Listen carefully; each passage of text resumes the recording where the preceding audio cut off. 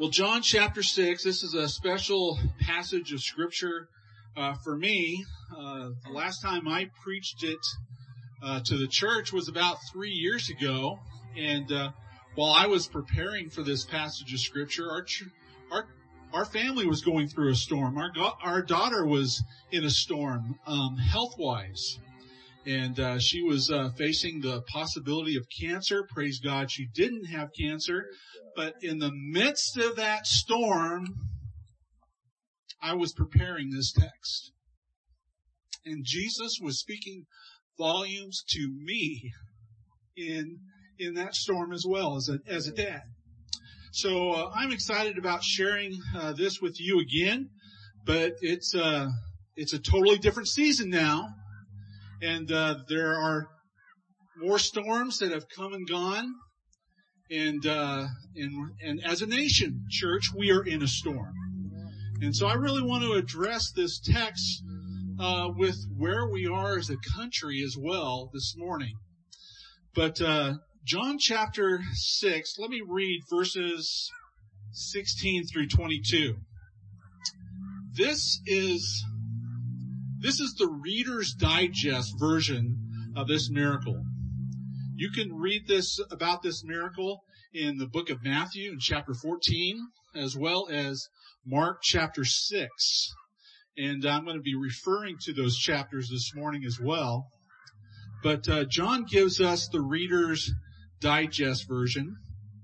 And it says this: When evening came, his disciples went down to the sea, got into a boat, and started across the sea to Capernaum. And it was now dark, and Jesus had not yet come to them. The sea became rough, because a strong wind was blowing.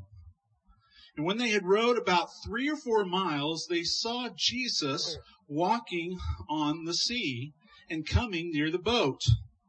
And they were frightened. And he said to them, "It is I. Do not be afraid." Then they were glad to take him into the boat, and immediately the boat was at land to which they were going. So again, this is the Reader's Digest version. If you were to read Matthew and Mark's account of this, when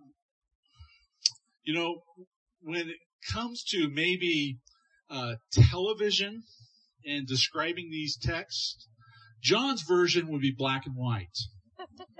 Mark's version would be color.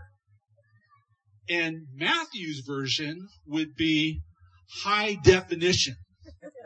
And so we're getting the black and white version this morning. But Jesus has just fed the 5,000. And it's probably more like 25,000. Craig shared that passage with us last week. And at the conclusion of that miracle, things became problematic. But because of the crowd determined that Jesus was the prophet that Moses had described in the book of Deuteronomy. And they wanted to make Jesus king right then and there. And Jesus says, this is not my time. And Jesus was concerned about what was taking place, and he told the disciples to get into the boat. Now, when you read verse 16 or verse 17, it says that the disciples got into a boat. But in Matthew 14, Mark chapter 6, the Bible says Jesus commanded the disciples to get into a boat. And so the disciples got into a boat and they rowed away. And Jesus slipped away from the crowd, and when he dispersed the crowd, he slipped away from them and went up into the mountain to pray. And so that's where we are in John chapter 6 this morning. And I just want to give a few observations about what this text says to us today concerning storms. Because we're all going through storms. Either you're about to enter one, you're in one or you're just coming out of one. But storms are something that we all go through, even as Christians. You know, if someone told you in becoming a Christian that your life would be carefree, that you would never have any problems ever again if you asked Jesus into your heart, they lied to you, because that's not going to happen until after you die. Okay? We all have storms that we go through. And in this passage of Scripture, Jesus sends the disciples into a storm. The disciples didn't know it at the moment. They were just obeying Jesus. Jesus told them to get in the boat. They got into a boat. But little did they know that they were going to be entering a storm, and the mother of all storms in their mind. Why did Jesus do this? Because Jesus wanted to reveal more of himself to the disciples. Because if you go to the book of Mark, chapter 6, the Bible says that the disciples had a hard heart. They had just watched Jesus perform a miracle and feed probably 25,000 people. And they had 12 baskets of bread left over from that miracle, where it began with just 5 loaves and 2 Matt Cropley fish. Teeny weeny fish. And all this food was left over. Each disciple had a basket. They probably got in the boat with their basket of bread. But the Bible says they had a hard heart. They didn't get who Jesus is still. And so Jesus sends his disciples into a storm because he wants to reveal more of himself to them. You know, the Bible says in Isaiah chapter 45, verse 7, this is what God says. I form the light and create darkness. I bring prosperity and create disaster. We like the prosperity part, but we don't like the disaster. I, the Lord, do all these things. This is our God, church. God is sovereign over everything. Every storm. Even COVID. God has a plan.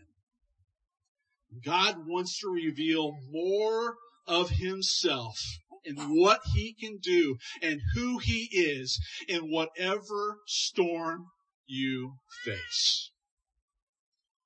So Jesus made the disciples get into a boat, head into a storm that they had no idea what was coming.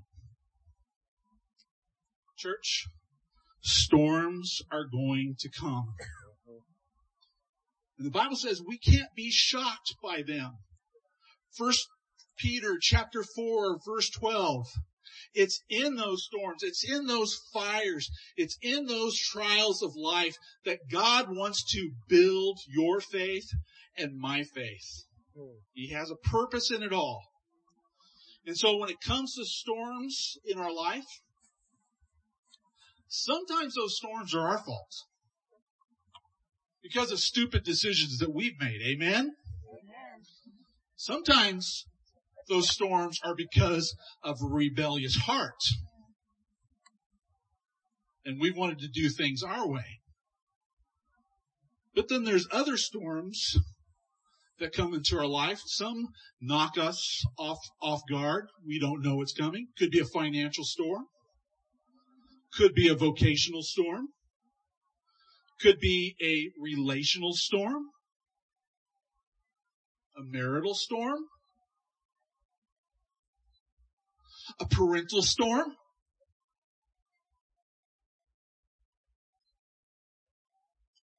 A health storm.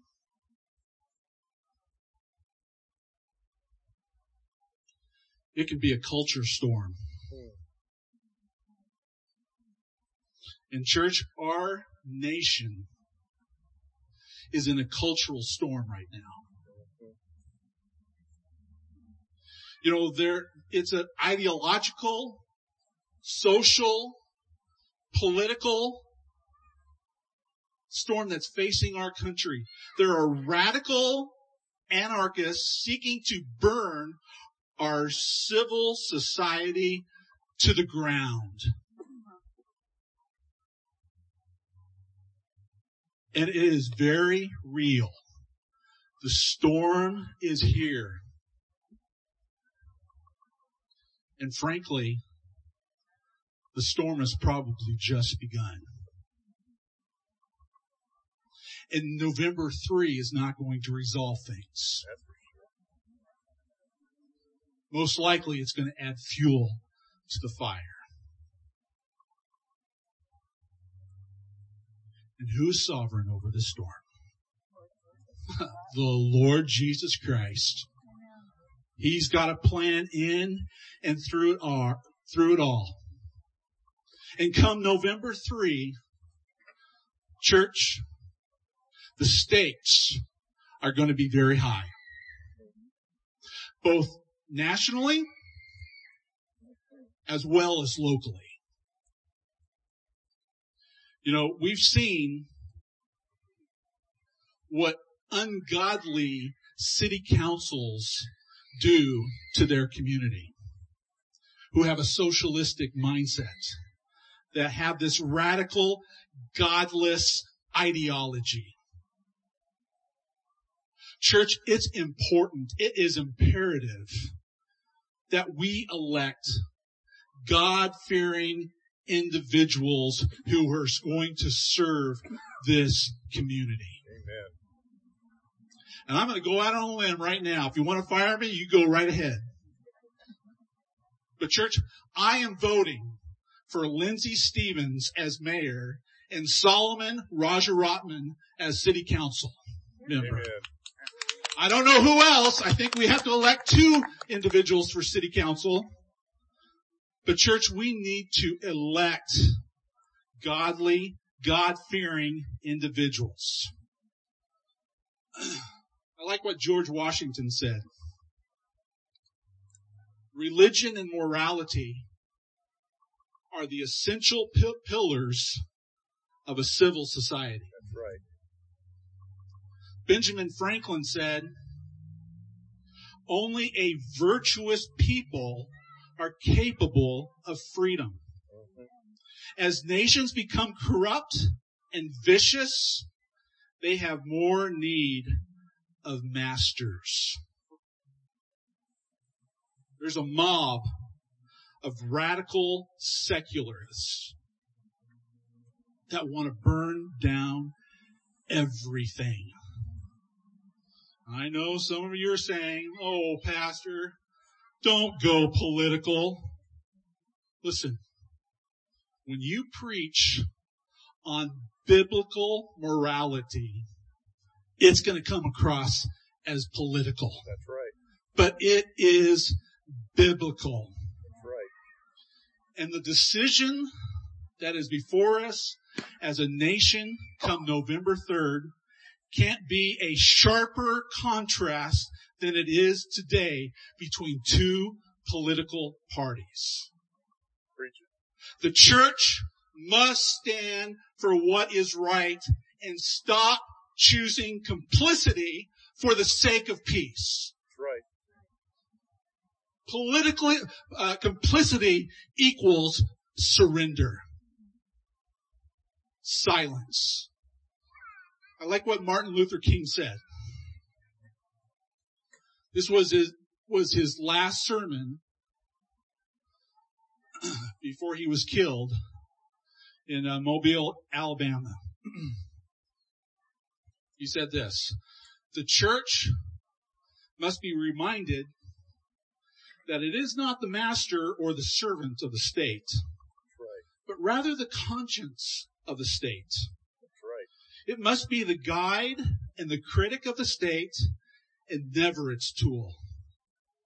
If the church does not recapture its prophetic zeal, it will be irrelevant. It will be an irrelevant social club without moral or spiritual authority. That's right. Church, we must stand and we must vote for biblical morality. That's right. And there's only one party that stands for the following: pro-life, the protection of life in the womb, pro-marriage between a man and woman only, pro-family, whereas the government doesn't subsidize single mother parenting, but encourages two-parent households, not enabling single moms to be dependent upon the state and leaving them poor in poverty. Pro-gender, when God says that He created man and woman, that's it. That's right. We don't give rights to all these other sexual deviants. Pro-religious freedom, protecting churches within their convictions regarding sexuality, the LGBTQ, and you need to add P for pedophiles, plus protecting churches in their convictions regarding what the Bible says about morality. Pro-law, pro-order, pro-police. Church, we need to stand up for what the Bible says is right. That's right. That will bring blessing, God's general grace of blessing upon the people of this nation. We can't afford to give up and let the mob have their way. This country was founded on religious ideals that are worth defending. And people have given their lives to the freedoms that we enjoy today. No, it's not the gospel. No, it's not how we are saved. But it is of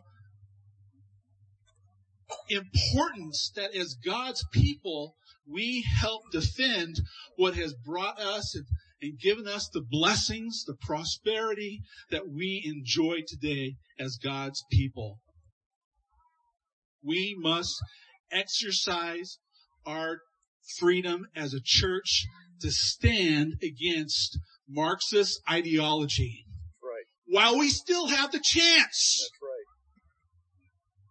Because one day, we very may not have a chance. Oh, we may be able to vote, but our selection will be godless ideology. We can't afford to go there. It's worth the fight. I like what Jim Caviezel said here recently in an interview Jim Caviezel played Jesus in The Passion of the Christ, and he quoted a speech from Ronald Reagan that he gave in 1964 in addressing Russia and the Cold War. And this is what he said, Ronald Reagan said at the end of that speech. If nothing in life is worth dying for, when did this begin? Just in the face of this enemy? Or should Moses have told the children of Israel to live in slavery under the Pharaohs? Should Christ have refused the cross? Should the patriots of Concord Bridge have refused to fire the shot heard around the world? The martyrs of history were not fools. And our beloved dead who gave their lives to stop the advance of the Nazis did not die in vain. Where then lies the road to peace? Well, it's a simple answer after all. That you and I have the courage to tell our enemies, there is a price we will not pay.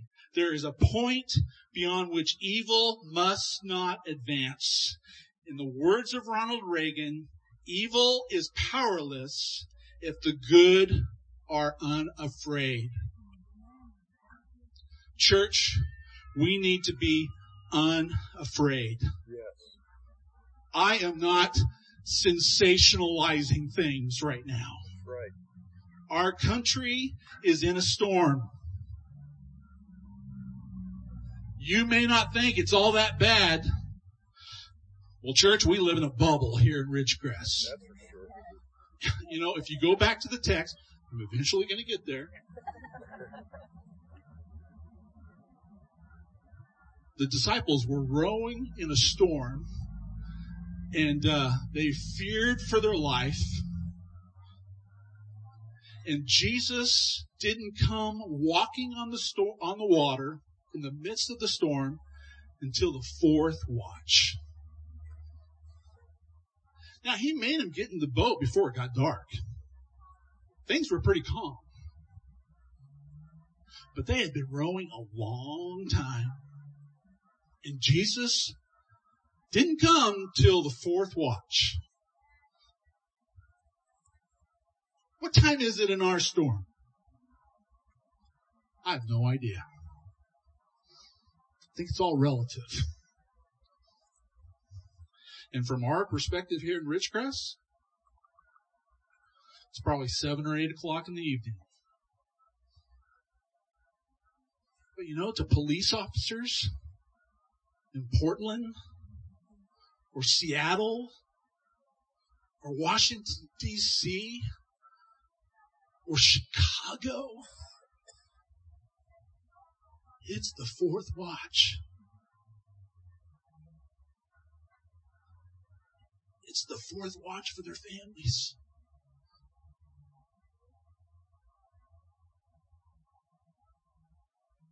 I don't know what it's going to look like after November 3. But God does.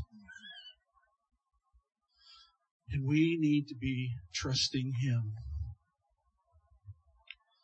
The mob is emboldened, church, to destroy this country. And there are plenty of evil politicians and attorneys who are more than willing to enable their cause.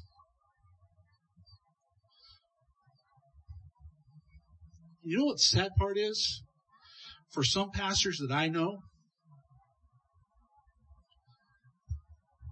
they have taken the neutral route. They have chosen silence. Because they don't want to offend those who they are trying to reach. They don't want to harm the gospel. I like what Denzel Washington says. Some people will never like you Because your spirit irritates their demons. Church, we need to speak the truth. Amen. And we need to speak the truth in love. Amen. But we don't have to be afraid. This is what the Bible says. Yes.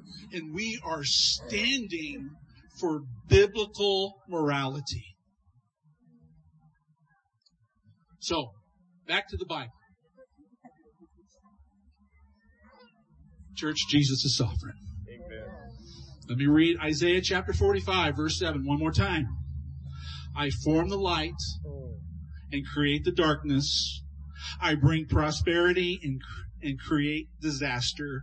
I, the Lord, do all these things. Why are these things happening in our nation today? Maybe because God is wanting to drive us to our knees. Amen. And to believe Him and to see Him walking to us in the storm. So God's sovereign. What does He want us to know? Number one, He wants us to know that He sees what's going on. Yes. You know, if you go to Matthew chapter 6 verse 48, Mark chapter 6 verse 48, or Matthew chapter 14 verse 24, the Bible says in Matthew 6, Jesus saw that they were making headway painfully in the storm. It's the middle of the night. Jesus is up on the side of the mountain. Jesus has been praying, and Jesus sees what's going on with those disciples in the midst of their dark. They can't see Jesus. They got water in their eyes. They got their hair in their face. They're a mess. They're screaming to God for help. But Jesus sees them. He sees that they are making headway painfully. Matthew 14:24 says, their boat had been beaten by the waves.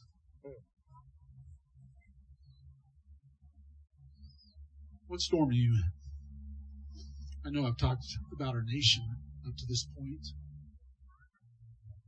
but some of you are in a different storm. And Jesus sees how painfully you have been rowing in your storm.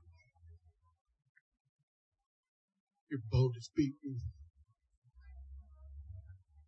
You're tired. You're scared. Jesus wants you to know that He sees. Yes. I want to encourage you, okay, we just read the black and white version of this miracle. But please go and read Mark chapter 6 and Matthew chapter 14. It will bless your hearts. Jesus sees. What else does He want us to know? Jesus prays. He was up on that mountain praying for His disciples. He knew it was going to be hard. He knew what was before them. And He's praying. What's He praying for? I believe He was praying for their faith. Yes. That it would hold strong. You know, Peter, when it came to the crucifixion of Christ, Jesus was saying that I'm going to die. I'm going to be coming back again. And Peter said, Jesus, God forbid. I'll defend you to death, Jesus. That's not going to happen on my watch. Jesus says, get behind me, Satan. I'm here to do the Father's will. That's right. He tells Peter, before the cock crows, you're going to deny me 3 times. Peter couldn't believe it. He would never do that. But Jesus said to Peter, but after you have fallen, Peter, I'm praying for your faith. That through this event, you will experience God's grace in your life and you will strengthen your brothers. I'm praying for your faith, Peter. I believe Jesus is praying for these disciples' faith. You know what? Jesus is praying for your faith. Yes. I don't know what you're going through, but Jesus does. Jesus sees. Jesus prays. And Jesus is coming. It was the fourth watch for the disciples. That's around 3 or 4 a.m. They have been struggling all night long. And Jesus waits till the fourth watch. You may think Jesus is late. Jesus is right on time. He was right on time for these disciples, and he's right on time for us. The disciples wanted to make sure that this story was recorded because it's not just what Jesus did in their life, but it's what Jesus wants to do in our life. Yes. Church, our salvation is not in who sits in the White House or how many conservative judges there might be on the Supreme Court. It's not the Supreme Court. There's another Supreme Court. That's right. And it has one judge, Jesus. And he's going to judge everyone. And that's where our hope lies. So Jesus is coming. The fourth thing that Jesus wants us to know, that Jesus can calm the storm. And only Jesus can calm the storm. If you looked at anything else in your life, it may be important, it may be necessary, it may be good and appropriate, but only Jesus can ultimately calm the storm. And you need to trust Him. Yes. Jesus created this storm, this calamity. Walked on water. Was walking on the very thing that the disciples feared the most. Water. That they were going to drown by this water.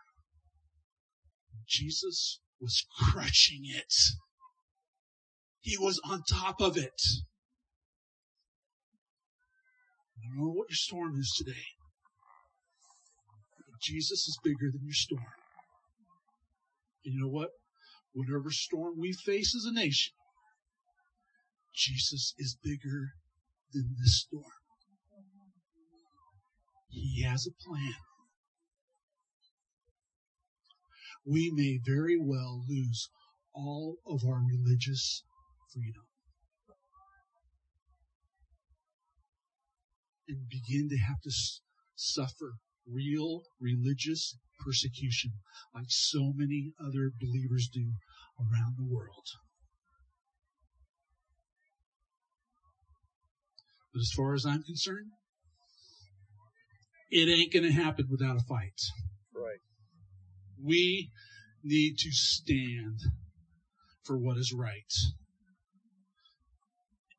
and take responsibility What does Jesus want us to do?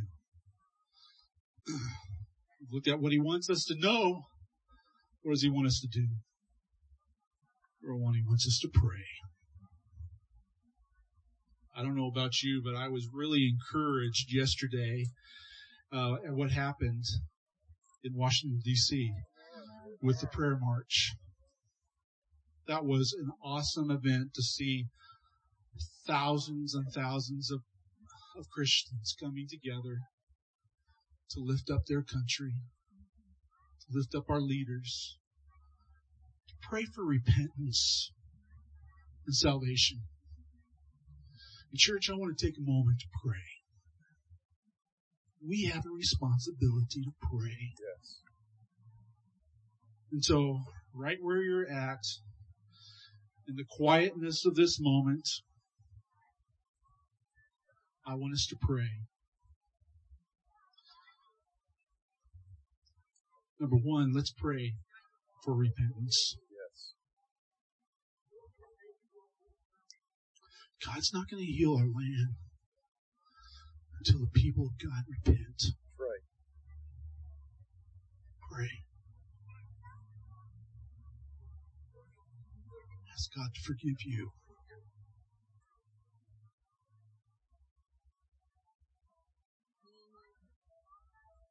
Pray for salvation. Maybe you're here this morning and you're without a relationship with Christ. Maybe you're in a storm today because Jesus wants to be in a relationship with you. If you've never asked Him to become the Lord and Savior of your life, maybe today's the day of your salvation. Pray for others that you know are lost and need to come to know Christ.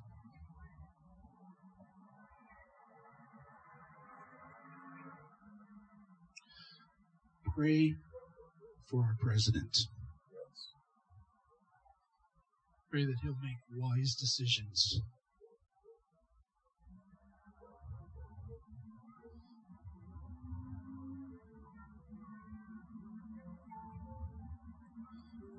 Thank God for our president. Yes. The things that he's standing for, the courage he has for our religious freedom. He's not our Savior, but he is our president. Pray for his family.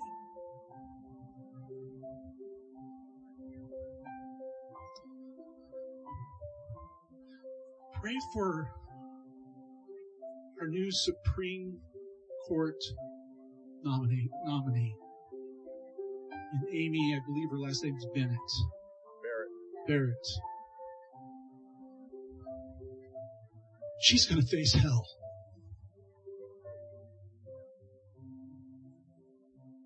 Her family's going to face hell. Ask God to protect them. What a beautiful family. What a beautiful testimony of the grace of God in a family's life.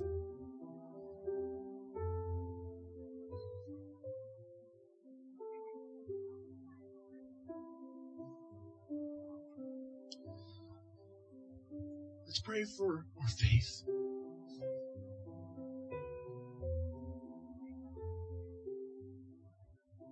That our faith will be strong in Christ. In the right place. Let's pray for courage.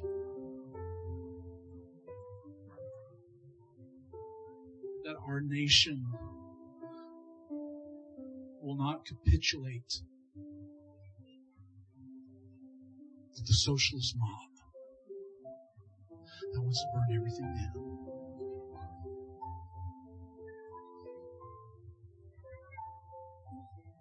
Father, thank you for hearing our prayer. God, you're not a man-made idol. Oh, we've got lots of idols in our lives that we put before you. And God forgive us, including our politics.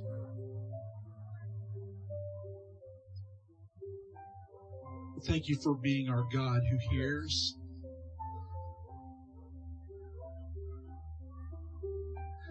By your grace, you've allowed us to see you, to know you, to believe you.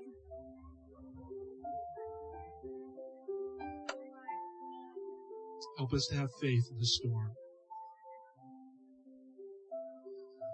Help us to have the mind of Christ.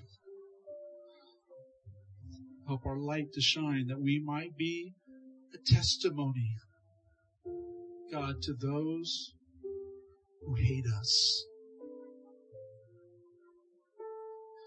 Help us to love our enemy like you loved your enemy. In Jesus' name. Amen.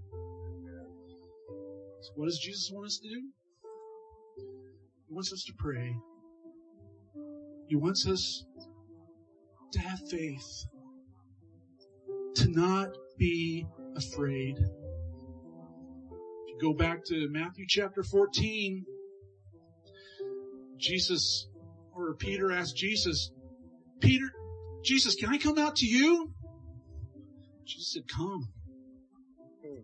Peter got out of the boat in the middle of that storm and started walking to Jesus. But then Peter took his eyes off of Jesus and started looking to the waves. And when he looked to the waves, he began to sink. Jesus doesn't want us to have to be afraid. In each of those miracle chapters, he told his disciples, be of good courage.